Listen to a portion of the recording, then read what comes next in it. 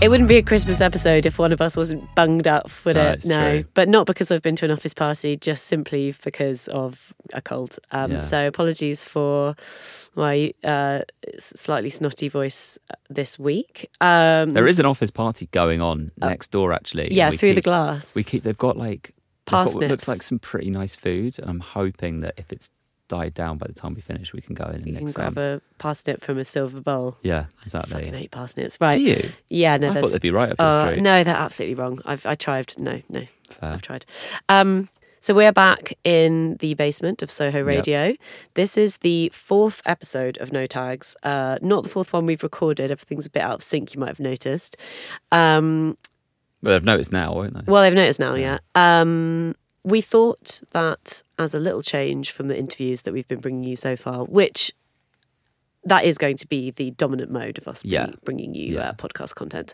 But we thought we would have a one-on-one just to talk about 2023 in music and do our version of an end-of-year review, as is our wont, having been list makers year on year on year. But this isn't a list of lists. No. Our Definitely lists cringe in 2023. A list's clapped, a list's over.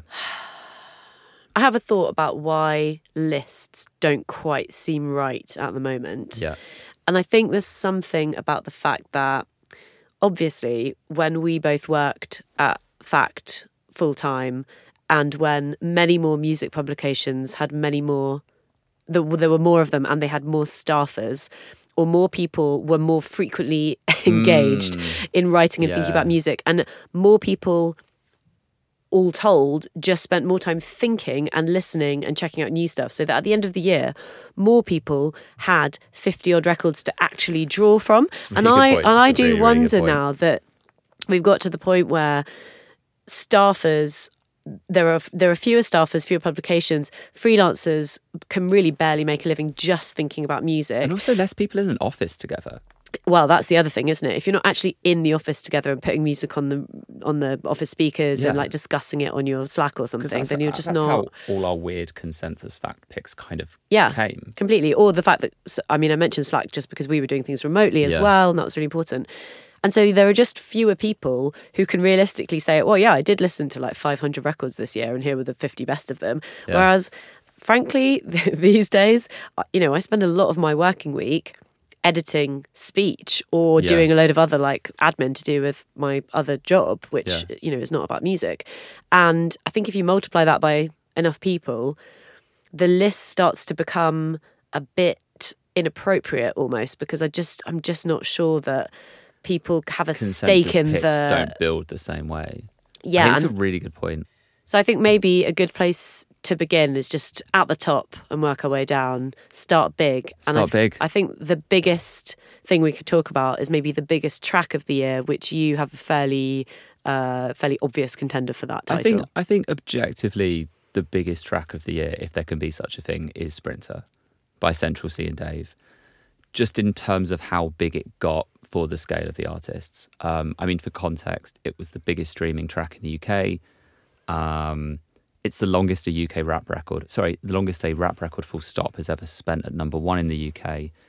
And I don't have the numbers for outside the UK, but I mean, its international impact was pretty seismic. I think it's interesting because Central C, maybe not more than anyone else in the UK, but anyone I can think of right now, has been like clearly targeting the US market.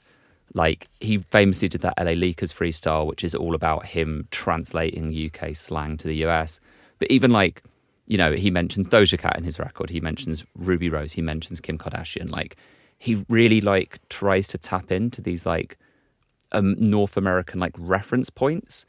And it seems to actually be really resonating. Like, I think Kim Kardashian was sharing Sprinter a bunch on Instagram. Really? Yeah. Well, just because she's like mentioned in one of the lyrics. But yeah, I don't know. It feels like he could finally be the one. He could finally be him, as J. Ken Bemper say. And it's also kind of wild because I feel like this Sprinter isn't the first track to do this, but there's been this really interesting thing, and it's kind of happened both sides of the Atlantic. Like, you know, the new Nicki Minaj and Lil Uzi Vert song is an example, but like, you've had this thing which was very prominent in the UK over the last half a decade, let's say, where a lot of like the biggest hits have just come from tracks that I either never felt like they were designed to be a single in the first place, or they just don't sound like singles. Like, Sprinter technically has a hook, but it doesn't really have a hook. It's not like a big hook. It's just them. To me, it has a strong, like, track 6 feel. Yeah, 100%. And I mean, it was the lead. It was part of an EP. Like, it wasn't a standalone single. It was the lead single, but it was done as part of a 4-track EP, and has obviously like completely left the rest of it behind. But like, you're right. It sounds like an album track, and that's what's really interesting about it. Actually, when you look back at like what have been a lot of like the massive, like really lasting UK rap hits of like the last, say, 5 to 10 years, it's like they're not songs with big hooks. It's stuff like Dave and Fredo, Funky Friday, and AJ Tracy and Dave, Thiago Silva, and like Heady One, Know Better, which everyone forgets this, but it was like a weird like clapback track to like a very real like gang situation that just became this like massive lasting hit. And I think there's something interesting in that, because so many people, and like, you know, when people from Grime, for instance, were getting signed, and people like, you know, Wiley was doing Heatwave, which obviously did go to #1, and Rolex and Tinchy Strider was doing these songs, like, they were really trying to do the big major label hook thing. Yeah. And really being like, this is our chance to go #1. Like, we're going to put everything into making this song sound massive and sound like a #1. And actually, from this new generation, they've been like way more successful, just like having these kind of low key tracks that just like really, really resonate on a high level, and just do it.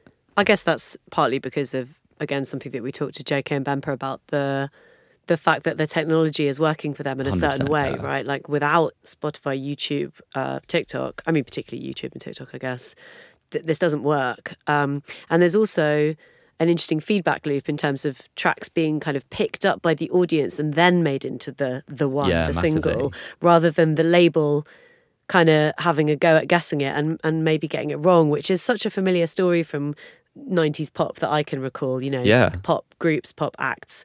There's a lot of dialogue right now about how like A&Rs just use data to sign people. Yep. But actually, this is probably like an example of where like the data works, because like, I know it was the case with AJ Tracy, Ladbroke Grove, like that was an album track, but then the streams just really started to take off. 100 meters, I just put 9 gal in a Sprinter. 100 eaters, it won't fit in one SUV. No, SOS, somebody rescue me. I got too many, I got, they could last me the next 2 weeks. Alright. Kind of on a related note then to the sort of audience chosen hits and this feeling of utilising the feedback loop between technology and audience to propel your star to genuine stardom. I think we should talk briefly about Ice Spice, who is, I think, if Sprinter is objectively the biggest track, certainly in our sort of universe, I think it's fair to say that Ice Spice is the big breakout artist. Yeah. And probably Boys a Liar Part 2 is the other track, objectively yeah, on perhaps more sort of global or like American terms anyway. But again, it's an interesting track. I mean, obviously, so Munch was already out, but you know, she's ridden that wave through to this year. That was a bit of a TikTok hit. There was a kind of Drake leg up where he like played it on his Sirius show or something. All kind of normal. And then I think with this Pink Pantheress collaboration, which came out in spring, then that was just like rocket fuel for both of them. And you know, it's like, I mean, one thing is it's really kind of really nice to see like Pink Pantheress being this massive artist in America. Like that's an unusual kind of person to cross over, I guess, in some ways. But I think I think Boys a Liar is like that's a nice tune. I really like it. Yeah, I think that's decent.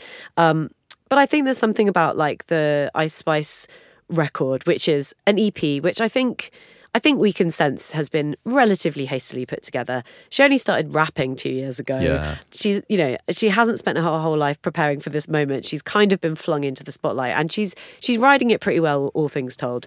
But the EP is more like that should have, in the era that we often venerate in the sort of recent yet distant past, this record could and should have been a killer mixtape. Yeah. Probably with like 20 more tracks on it, which are a bit forgettable. Well, they re-released it with like 6 bonus tracks or something. They've like re-released it as like an album length thing. Sure.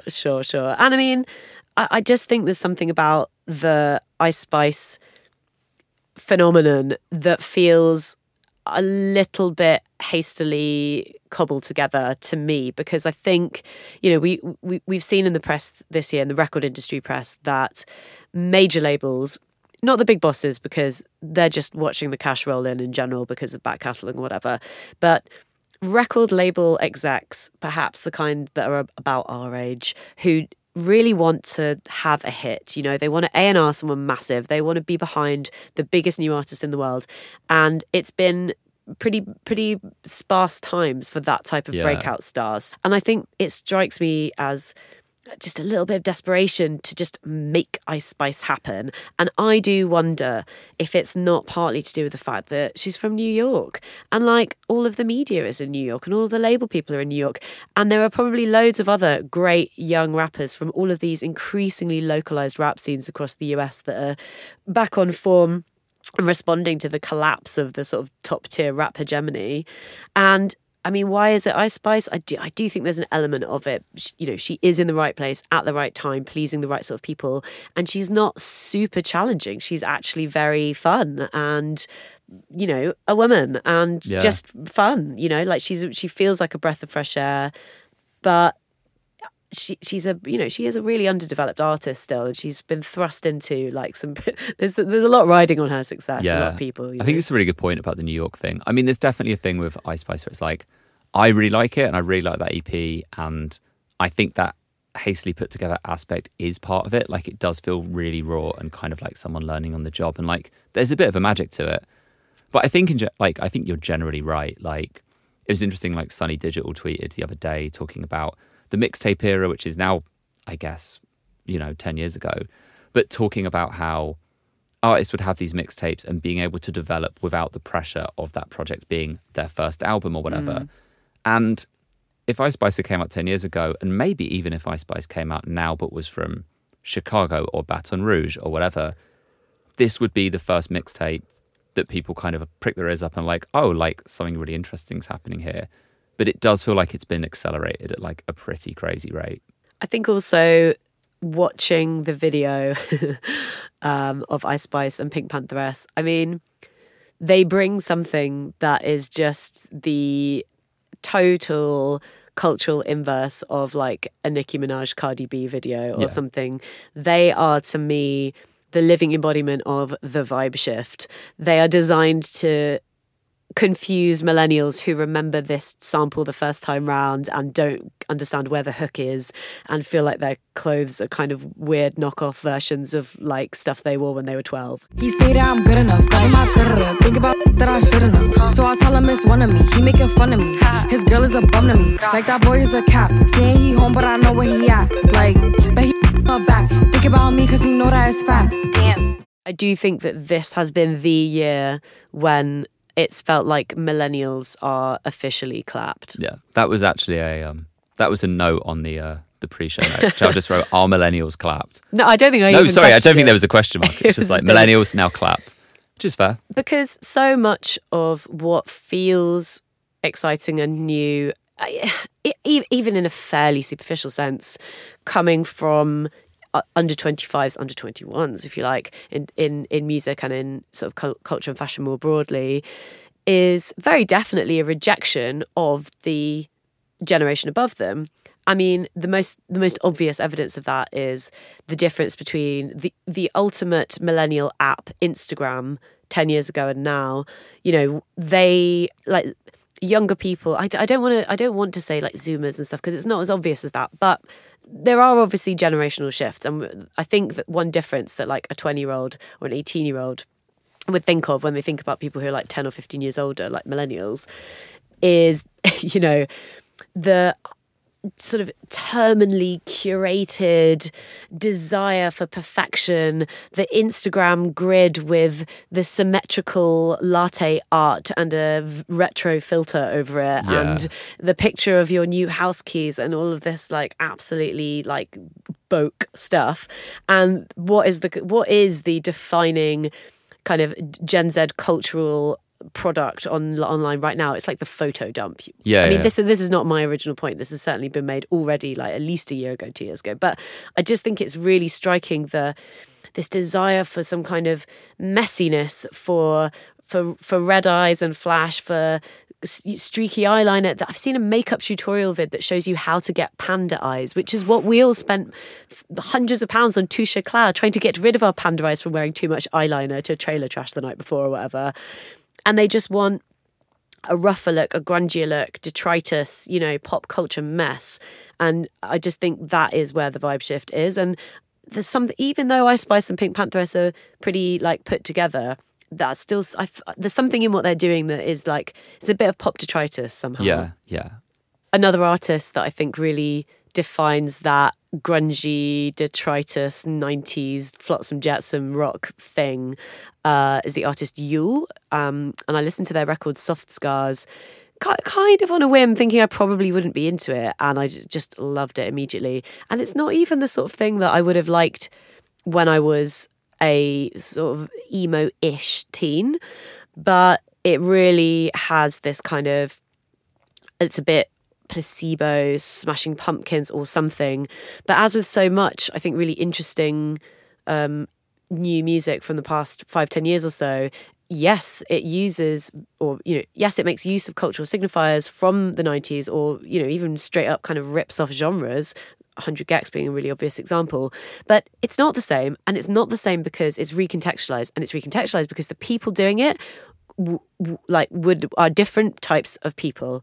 This is a Singaporean, British-born, non-binary, femme-presenting, guitar-playing front person of a band. That did not exist in the 90s. And I think it's really important to keep thinking about how the recontextualizing makes a difference. Like when Laura Les is playing stinky, ska punk, there is something different going on with how you receive that information. The album's amazing. It does feel a bit like I might accidentally sort of contagiously pick up an eating disorder through it. It's all singing about my skin and bones and broken da da da. But it's really good. So that's one of my top choices.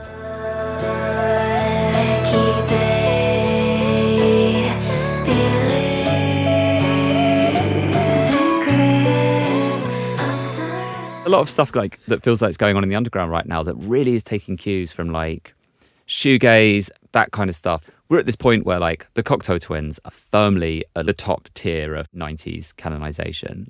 Even stuff like A.R. Kane seems to have had this really big cultural renaissance. People like James Kay and Perilla, special guest DJ, the stuff on Free XL. It's not all of, some of it's more electronic-y, ambient-y, breaksy stuff, but it feels like that vibe is a massive influence on a lot of it. I mean, one of the records I've listened to a lot this year is Baby Bong, which I'm blanking. It's Perilla and someone else. I'll put this in the show notes. But the description is just emo, shoegazer, stoner, wall pop. Yeah, it's also gay. There's a strong feeling of a kind of, again, a sort of a queering of pre-existing ideas of what would happen if you had an ambient shoegaze stoner project but make it queer. I do think that's part of the backdrop of all of this, and why some of these sounds are familiar yet fresh every time. Yeah, no, 100%. And should shout out MIC, who ran, I believe Spotify took it down for reasons I can only presume are pretty spurious, but he ran a Spotify playlist called Black Shoegaze Artists, which was a really interesting database. It just feels like more of a pronounced influence on what's going on in the underground than it has in a while. And I guess there's a trickle down thing with Yves Tumor making records that kind of sound like Pavement or whatever. But there's been a lot of it. I've really enjoyed the Pretty Canary stuff, which is Juliana Huxtable's new project with Via Rap and someone called Jealous Orgasm, who I wasn't familiar with before, but great name. I know you were big on that ASO record as well. Oh, I'm not big on it. I just encountered it a lot. So I really like this record, and it's quite high on the Crack list. Definitely, I think we can both say definitely just check out the Crack list. It's a pretty good. It's one of the good lists. I would co-sign that. But it's like so faithful to the thing that it is referencing. It is a vintage sounding kind What's of... it referencing? A trip hop. It's basically a trip hop record. And there's a bunch of them. And you know what? If you are part of the sort of... I don't know what you'd call it really, but because I wouldn't want to use the word like dominance, but there's some sense of post-pandemic feeling like everyone else is listening to NTS. That might not be true. It might be that we're listening to NTS. I feel like everyone's listening to NTS. A lot of my friends that aren't like deep in the music trenches still listen to NTS every morning. I wake up and put NTS on my phone on my speakers next to the bed every day. So same. In the morning, particularly Monday, Tuesday, shout out Maria Somerville, the best of the early morning ones. I mean, I do love Spirit Blue as well, but there's just something about her, like...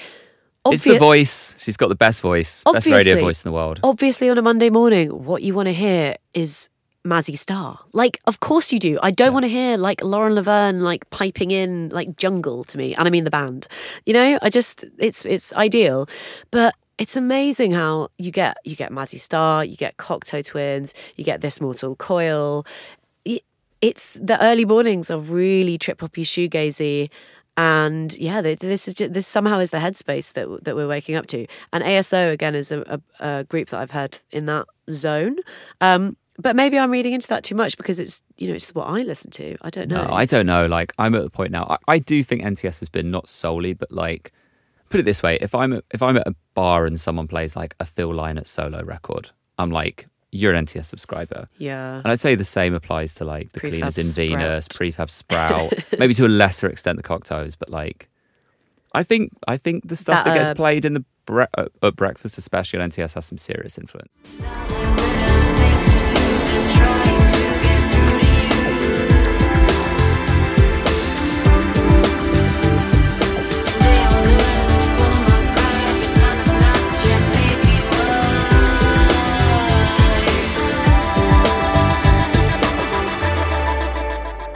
On that note, since we're talking NTS, should we talk about some of our favourite radio and maybe mixes of the year? Yeah, I know in favourite shows on NTS. Well, radio. I'm kind of like an NTS in the mornings, lot radio in the evenings guy. But then lot radio in the evenings is also the morning. So technically, you're staying on morning programming. True, but you know what? It's funny. I do listen to it live, but I also kind of like have NTS live, and then I'll just go through like the lots recent shows. So, Ross Allen. Man of the year. Right, what I love about the Ross Allen show... Love the Ross Allen show so much. So Ross Allen does the soup to nuts slot, which nobody knows why that slot is the one, but it's the one after... It's the morning one that's not the early morning one. It's like 11 till 1. Yeah. And his show is called Ross Allen Soup to Nuts, but every single time he starts, he's like, it's Ross Allen, it's the meltdown. Blah, blah, blah. Yeah. It's like, in none of the official blurbs does it say like, this is Ross Allen's meltdown. Does it not? He just like adds like, every time it's like, you're listening to the meltdown. It's like, no, NTS have not allowed you to call it the meltdown. It's called Soup to Nuts. I don't really know much about Ross Allen, but he's just one of the good old guard, like not old, but older. I think you can call him old guard. I think that's he fair. just knows about so many fucking records. Old head radio can really go either way. Yep. Like there are some other shows that I say this, we are yeah, definitely. We're bordering on old heads at this point, maybe a different generation of old heads, but like it can go so far into the like Better in My Day, slightly grouchy, slightly bitter, boring. We've all heard shows and we've all seen countless interviews with DJs and scene figures who act this way. He had Reggie Burrell on. That was a really good episode. And with those ones, it's great because it's like those people are not realistically going to be getting any press for much anytime soon, but they've got so much information to just share. And you see in the chat people being like, oh my God, amazing conversations, so much useful information. But then sometimes he'll do a show where it's like he plays some reggae and jazz at the beginning, and by the end it's like gone. And he's really a very good DJ. He can just move through those genres and make them tie together. He's the DJ that Giles Peterson wishes he was. Listen, you're not going to hear me arguing. But you know what I mean, though? There's an element of like he's in that universe, but He adds something a little bit different, I think. Yeah, Ross Allen, our man of the year. And the other one or two for me is Acquasimento, but especially Living Gatalato, both of which are like baile funk shows, or, well, people still say baile funk, but it's funk, whatever. We just need to spend a minute talking about what the hell is happening in Brazil right now. I mean, hasn't it? Yeah. It's just, you see the same old slightly decrepit conversations going round and round about like, oh, why does it feel like nothing's ever changing? And like, oh, there's nothing new anymore. And people like recycling kind of like sort of pound shop Mark Fisher theories that weren't even really what he thought about new music anyway. And then, you know, saying that Simon Reynolds said that everything's already happened. It's like, no, it's just one, for contextual reasons, which I've already sort of touched on. But two, just go and listen to what is happening in Sao Paulo, and not just Sao Paulo, but mainly in Sao Paulo, but in other cities too. It's just so fucking weird. And the Living Gatalato show, it's just cracking. And what I really enjoyed this year was, so there was the DJ Car album, which is on Iñaki Tapes, and that is, I mean, it's pretty challenging to listen to it as an album. Like, I don't really know what you do with it as an album. You obviously you want to go listen to it somewhere quite loud, ideally like on an outdoor street in Sao Paulo. But also this year, what I found, just for me personally, I went to Unsound for the first time, and one of the talks that I saw was a straight up lecture by a Brazilian journalist called Gigi, or I think it's Gege Albuquerque, amazing name, and he was really getting into the context kind of socially, but, you know, getting into the musicology of how this like new generation of funk artists are working and what they're thinking about and how the music works, how it fits together. And it is different. There are things happening in that music. There are sonic signatures that signal to the crowd that they need to get their phone out now because the big drop is coming, and they all film their phones in a certain way and shake their phones. So you get these, you know, those videos of the funk DJs doing like transitions at home, but someone's filming them and it looks like there's an earthquake happening or something. The whole thing has a strong like visual culture to it as well. And they're just pushing in lots of directions and doing, you know, like purposely fucked up sound. It's like distorted and punky, and yeah, it's super exciting. And obviously shout out to internet person Bill Differin for like flagging up a lot of this stuff. I mean, there's loads of it out there. It's not easy to keep up with it or get hold of it from this angle really, but Living Gatalato show just, sorted me out all year.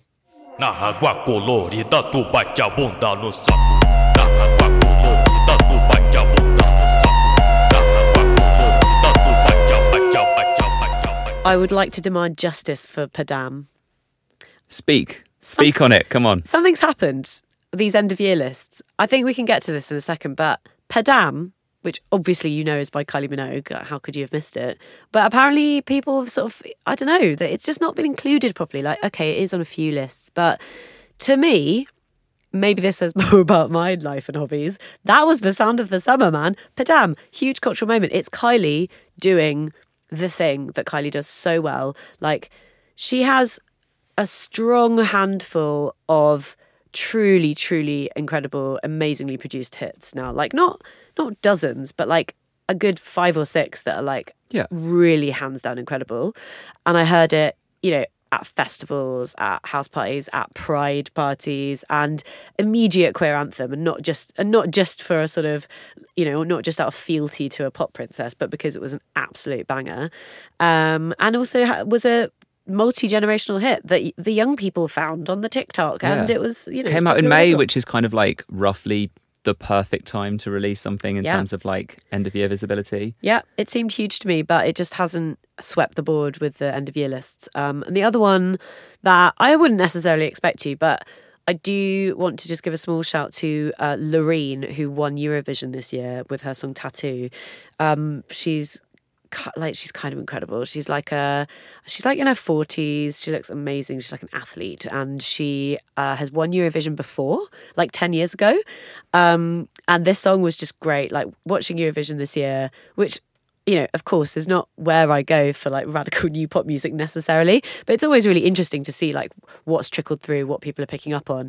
But within 5 seconds, it was like, hello, like a real pop song calling. It could have been, you know, a Carly Rae. It could have been a maybe an Ariana. No, I don't know. I don't know what pop star would have had it. But yeah, Loreen Tattoo is a great tune. And I think there's something going on here about, not with Loreen, but with Justice for Padam, my big campaign of December, obviously the most important global issue of our time.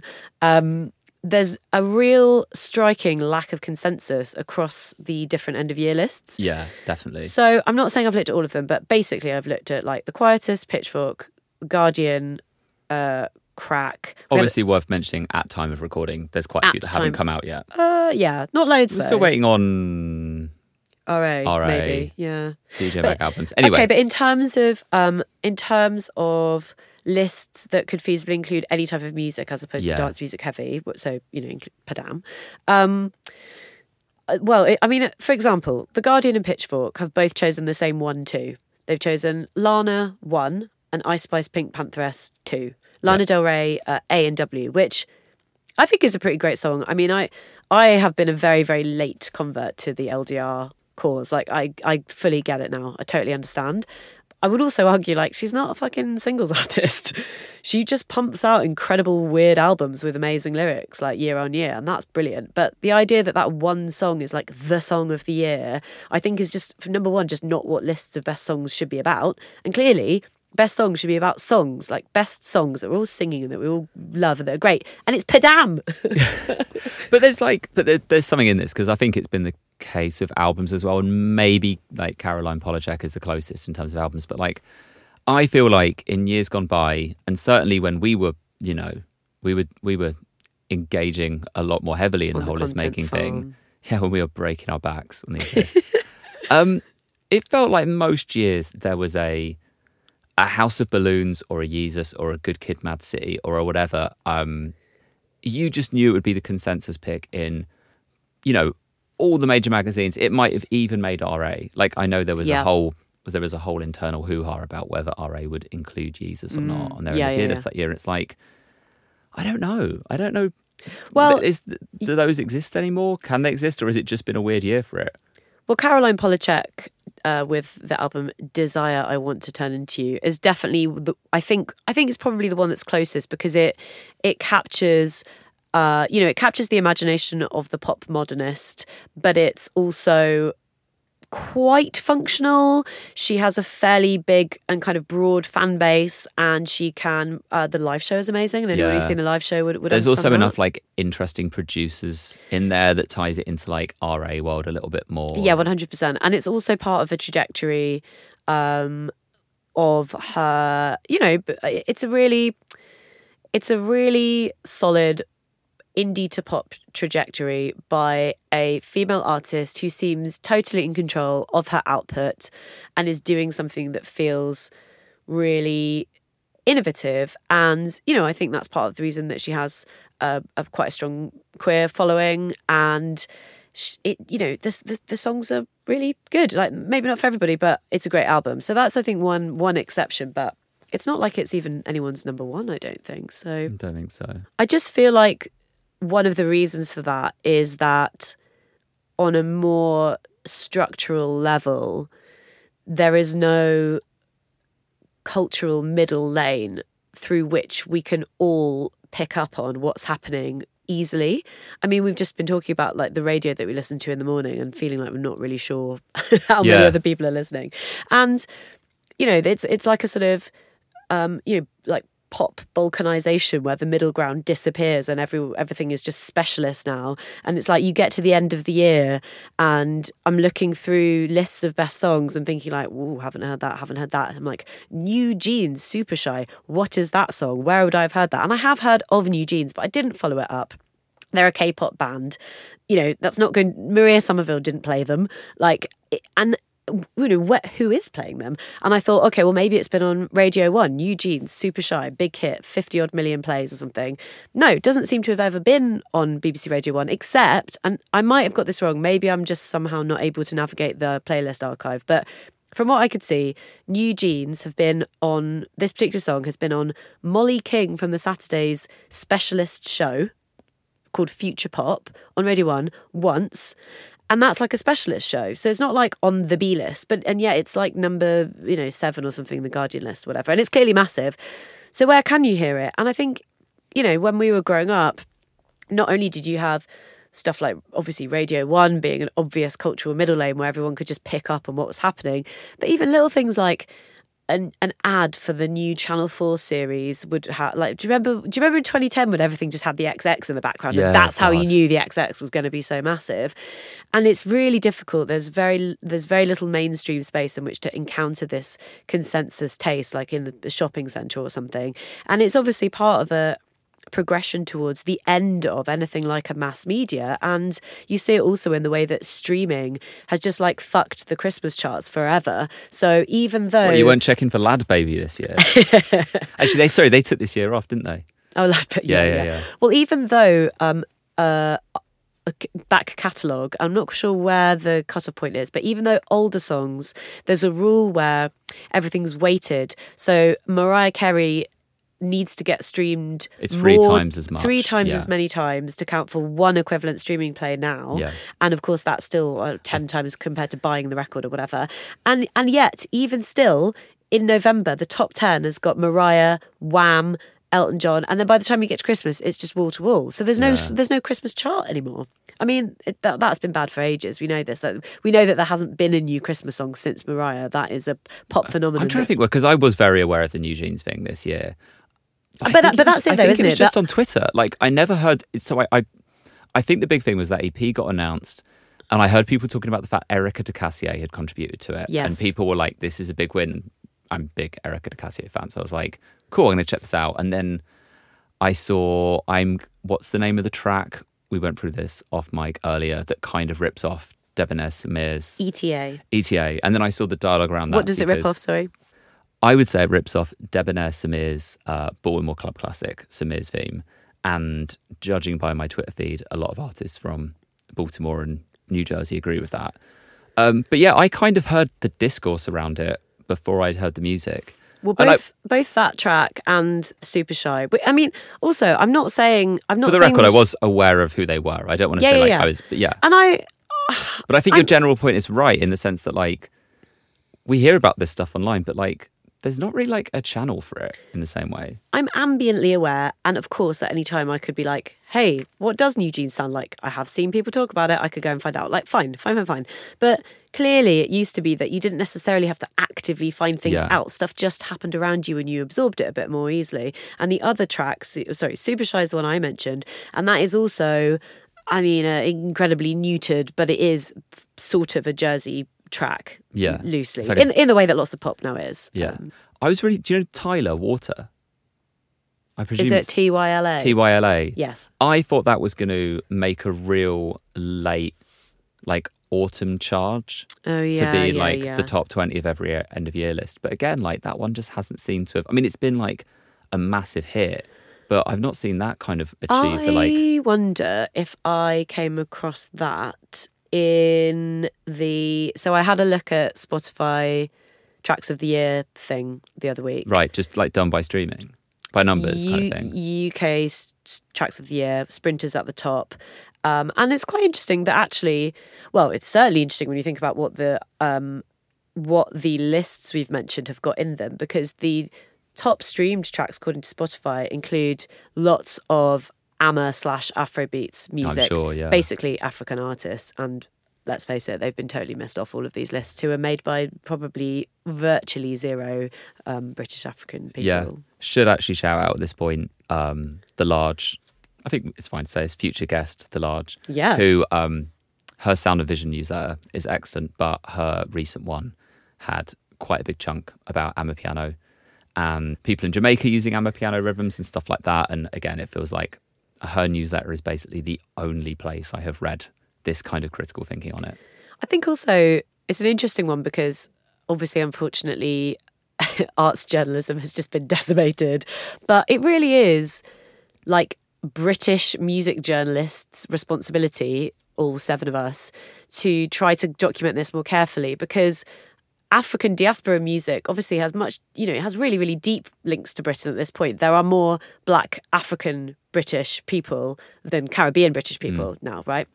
And that link up, that feedback loop, the Black Atlantic loop that has been going on for so long is at an incredible new stage. And again, coming back to the thing of there being no new music or something, it's like, have you tried looking below the equator? Yeah. There's a lot going on. And yet actually the transatlantic feedback loop that is animating the top of these lists is more like this drum and bass Jersey drill thing, which is also totally valid, but that is not picking up on Amapiano and Afrobeats and the just the hugeness of that not even genre, but just culture that is kind of and here now it's it's massive in the UK.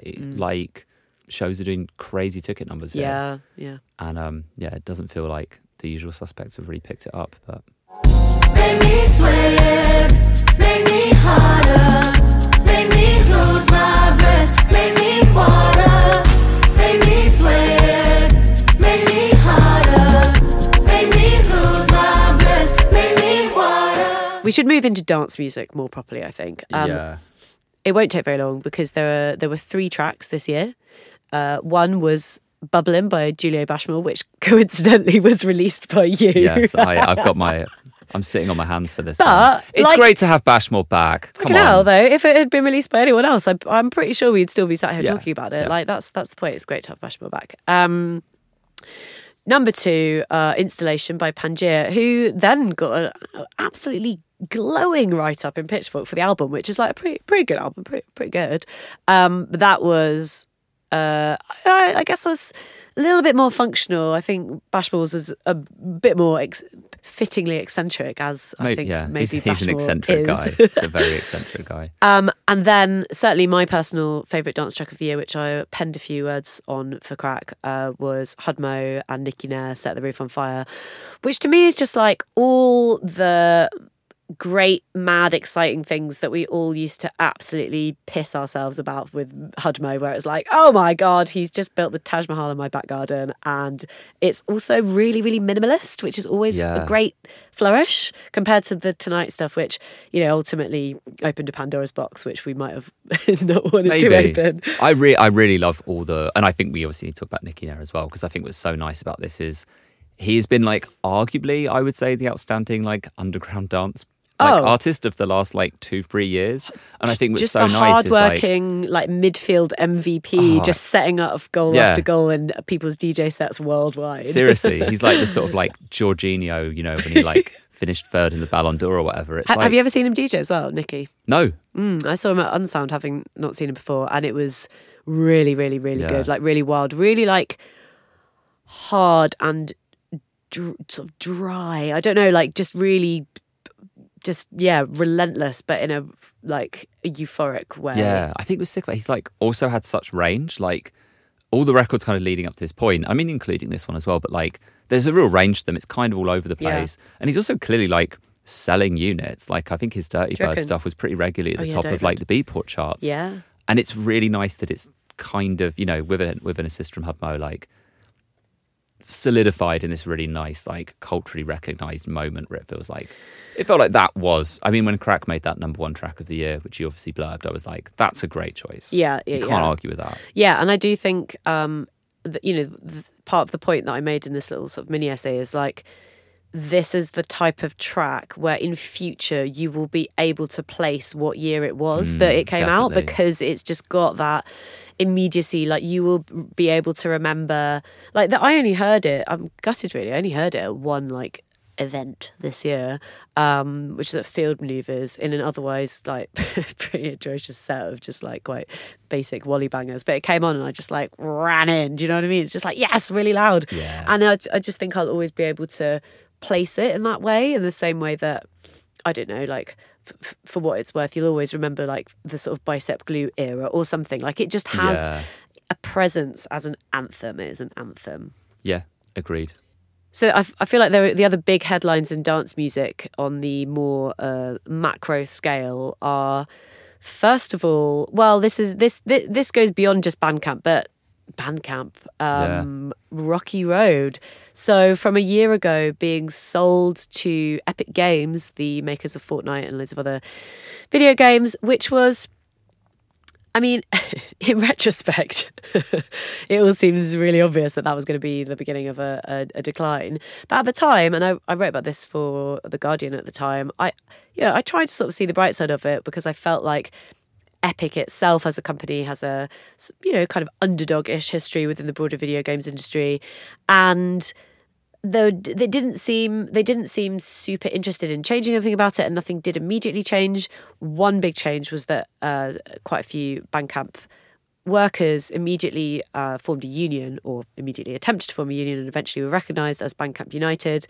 And a year later, they get sold to this sort of vehicle called Song Trader, which is a venture capital backed sort of company trading as Song Trader. It's a vehicle for other companies and ultimately to make money with, because that's the kind of company it is, which is not what Bandcamp was for so many years of its life. And I interviewed the CEO of Bandcamp a few years ago, Ethan Diamond, and it just makes me feel like I was like duped by this guy, basically, because he just seemed, like he's like a sax player and he loves like living in San Francisco, and he was telling me like the growth chart for Bandcamp, and he held his hand up and he did this like tiny little incline. He's like, it's like this, it's like nothing, but it's up, and we're just happy with that, and we're just like really, really into that. And I was like, wow, that's such a great company. Yeah. And in fact, no, they were just going to fucking sell it. And I don't even Every man has their understand why. price, right? Yeah, but it's not like they weren't like a adventurous startup hoping to become a industry disrupting unicorn that would eventually go public so that the founders could cash out and then all of the investment could be made good. It was just a functioning company that had basically become the de facto membrane of global underground music, and then suddenly to be sold and then to announce a load of layoffs who, not coincidentally, disproportionately included active members of Bandcamp United, the union.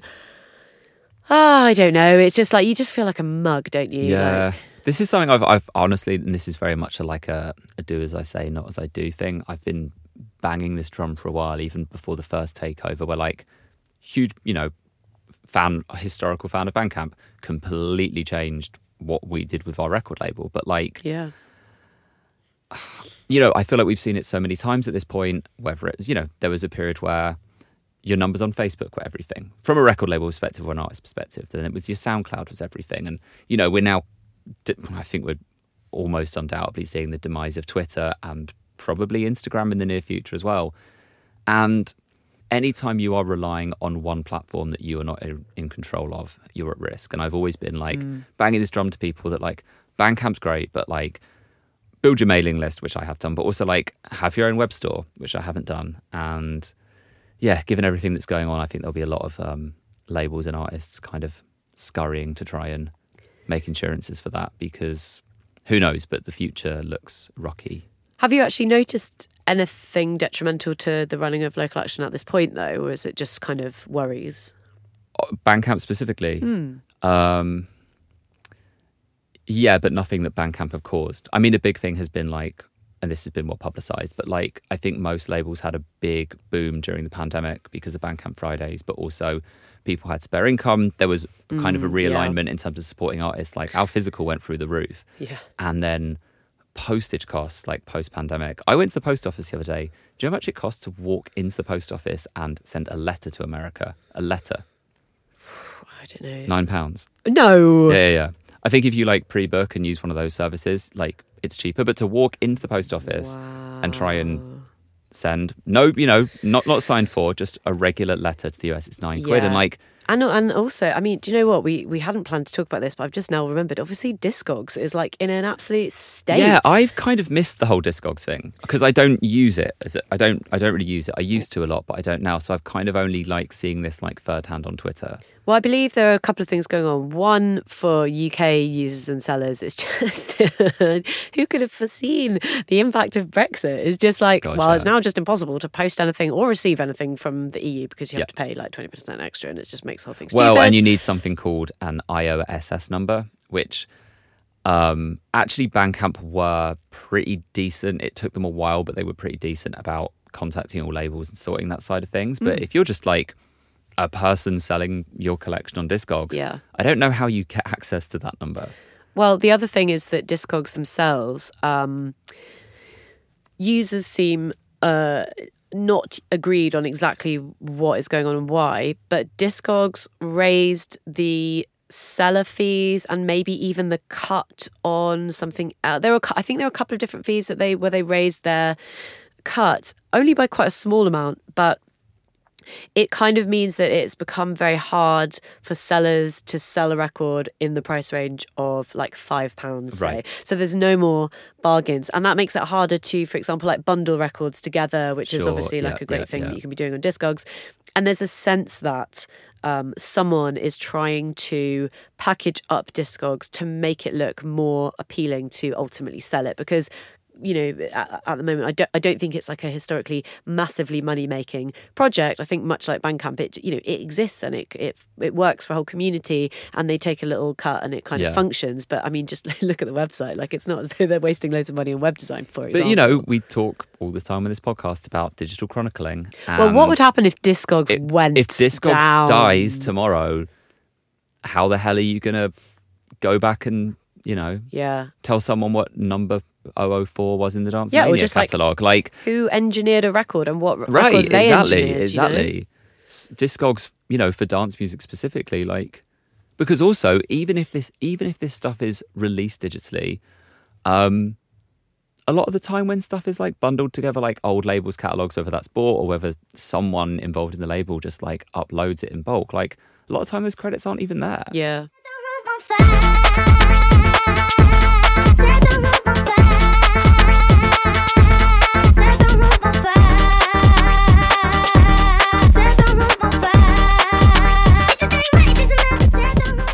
We really have to mention that the issue of Palestine has had such a huge impact on, I mean, I guess music generally, but whatever. Let's just stick with dance music because that's kind of where we're most deeply involved. It's just such a massive impact, and I think the response to the bombardment of Gaza among sort of dance music people, both fans and artists and DJs, I think can only really have come post the Black Lives Matter era. I think that really like set the groundwork for a much more radical and engaged youth culture where politics is a given. And for better or worse, quite thick battle lines can be drawn sometimes. And, that can also make it a little bit difficult to have any sort of nuance, and obviously leads us towards some quite complicated sideshows of cancellation rather than dealing with the actual issue at hand. But I do think it's worth just acknowledging the way that it's playing out in dance music for a couple of reasons. One is that, of course, one of the most horrific sites of the 7th of October incursion was at a psytrance rave in Israel that was something like a kilometre from the border of Gaza.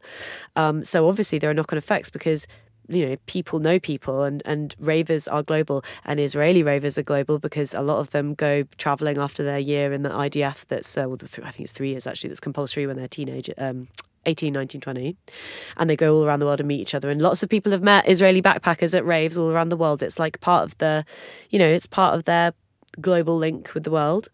And that many DJs and artists are obviously based in Berlin, and in Germany they have a completely outlier attitude for obvious historical reasons towards Israel, where the left is historically pro-Israeli, the anti-Deutsch left as they are sort of known. And that means that for DJs and artists in Berlin, I'm just saying Berlin because that's mainly where they all are, but in Germany, they're in a really impossible situation. There is actually like state repression and surveillance of people who express solidarity with Palestine. It's risky for them to speak openly about it. We are seeing people kind of find ways around that, but obviously some of the, there are limits to the level of activism that's possible when you have a increasingly sort of like authoritarian government response to an issue which actually has, as in the UK, there is broad public sympathy with Palestine that is not reflected in the media or in government. Yeah.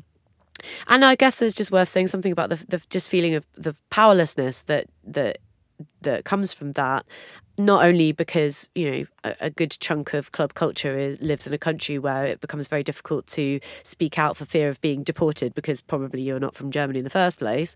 But also this feeling of, well, what do we do? Do we dance for Gaza? You know, do we put on a club night and whatever? And well, I feel like maybe you do that, but you also do all the other things, and you write your letters and you go to marches and do sit-ins and raise awareness and whatever. I mean, I do think politically there's pretty minimal clout in this country that you can get from that.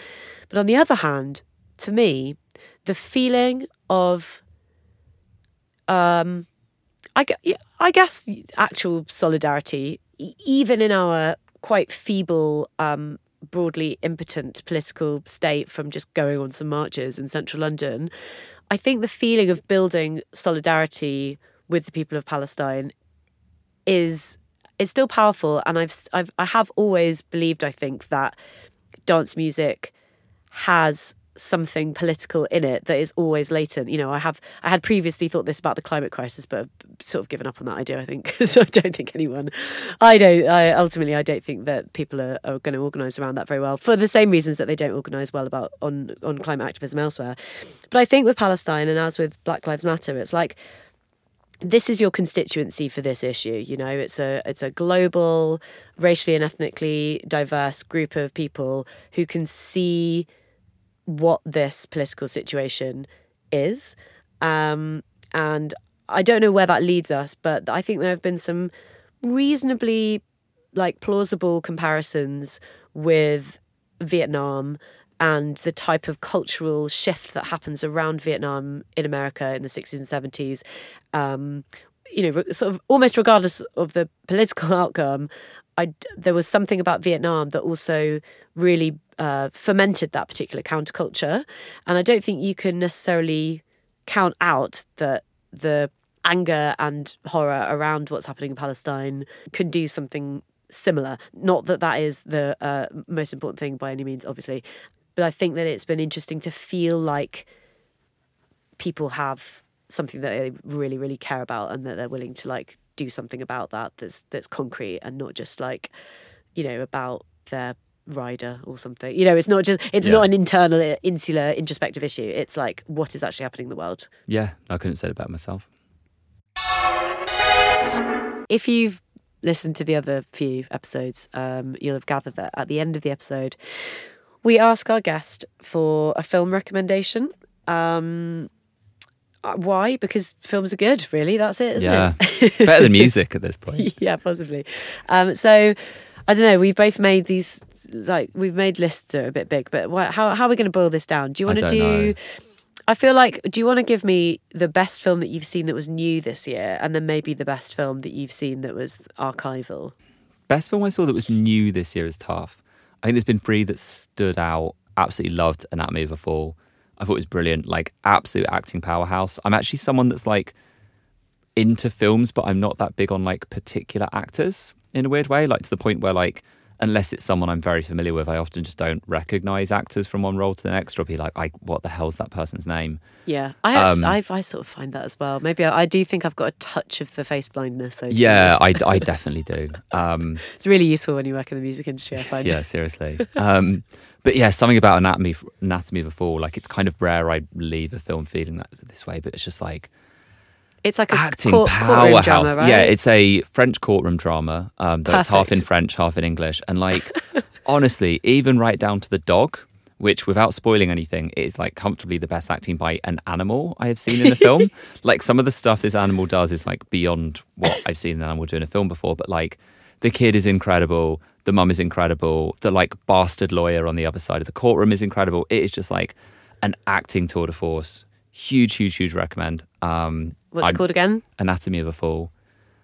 Really, really enjoyed Past Lives, which is a sort of Korean American. I want to call it a rom-com because it is quite light at times, but it's also just really heavy, really touching, really beautifully written. There are kind of points where you feel it might descend into cliche a little bit, and it always steers clear. Yeah, big recommend. And then it's technically from November last year, but I really, really loved After Sun. I mean, that's been recommended all over the shop, but that film absolutely rocked me. Had no idea where it was going to go, went into it blind, which is really nice, and just like, yeah, we'll never be able to listen to Under Pressure the same way again. Just to, call back to Queen from our previous episodes. I haven't seen any of those films, unfortunately. I really want to see Anatomy of a Fall. Yeah. I haven't watched After Sun because I know that it's about a father-daughter relationship, and everyone says that it's like, had me in tears and it's so emotional. And I couldn't really do that because my dad died last year, and I just thought, I'm just going to park that and see. And now I'm a bit worried I've absorbed a bit too much sort of ambient information about what it's like to sort of care anymore. But I will watch it. My new films, it's a bit annoying because it did occur to me today that I'm pretty confident that my 3 favourite new films from this year I actually haven't seen, but I know that they would be my 3 favourites. I still haven't seen Tar. Oh, Tar's great. I just know that I just like, even if I hate Tar's it, I know great. I'd love it. Yeah. I haven't seen May December, the new Todd Haynes film. I watched that last night. Oh, Yeah. yeah. Am I gonna love it? I really enjoyed it. I didn't Okay. it wasn't quite on the level of those to me, but I really Okay, enjoyed it. okay. And again, speaking of, this has been pretty well publicised. I can't remember his name, but the male lead who's alongside Julianne Moore and Natalie Oh, I Portman. didn't know there were any men in it. I thought it was just those two. Yes. And he is excellent. Okay. He really steals the show. And The Zone of Interest, which is Jonathan Glazer's film. Yeah. That I need to do that over Christmas. That's so right anyway, up there those on are my list. probably my top 3. But the actual one that I saw in the cinema, I'm sorry, it's Killers of a Flower Moon, and it's simply for this reason. I mean, I've read quite a bit of the sort of reviews and commentary around it, and I certainly have a sympathy with the slightly more critical investigations of the portrayal of the Osage people, because ultimately it is a film about Leonardo DiCaprio and Robert De Niro, and I do understand that some of their agency is, I think, ultimately quite limited. I think that's not just an issue of the Osage people having less agency. I think ultimately, you don't go to a Scorsese film to find out what the women are thinking very often. That's just not really what those films are about. Fine. And I just think it's such a brilliant cap to a career which has been spent in the mind of a type of American who himself is not truly assimilated, like the Italian American, and until relatively recent history was not really considered a white American. But in this particular story, I think it's really great that America's best filmmaker is fully dedicating himself to unveiling. No, that's not even the right word. To exposing the settler colonial horror that is at the heart of America, because you see these incredible looking Osage Nation people with their fancy cars and their furs, and you're like, that's so weird. It's like a weird sci-fi. And it's like, no, they were once really rich. They had loads of oil money, and what happened? And just the experience of going to the cinema in 2023 to see a Scorsese film starring Robert De Niro with this incredible score by Robbie Robertson, who of course is of Indian heritage himself. It's like, that is never happening again. That's a real night out. And yes, it's 3 hours long. The person sat next to me left halfway through. God, really? Yeah, he Come just on. walked out. I haven't been to this. I haven't watched it for that reason. But once you strap in, you can't leave the car. No. So I think I would say that one. I'd like to move on to my own older film that I saw this year that I really loved, because it stars Sandra Huller, who is the star of Anatomy of a Fall. Right. And it's called Tony Erdmann. And in fact, the guy who plays her dad in Tony Erdmann, Peter Simonisicek, I think he died this year even. And funnily enough, this is a daddy-daughter one as well, which was pretty...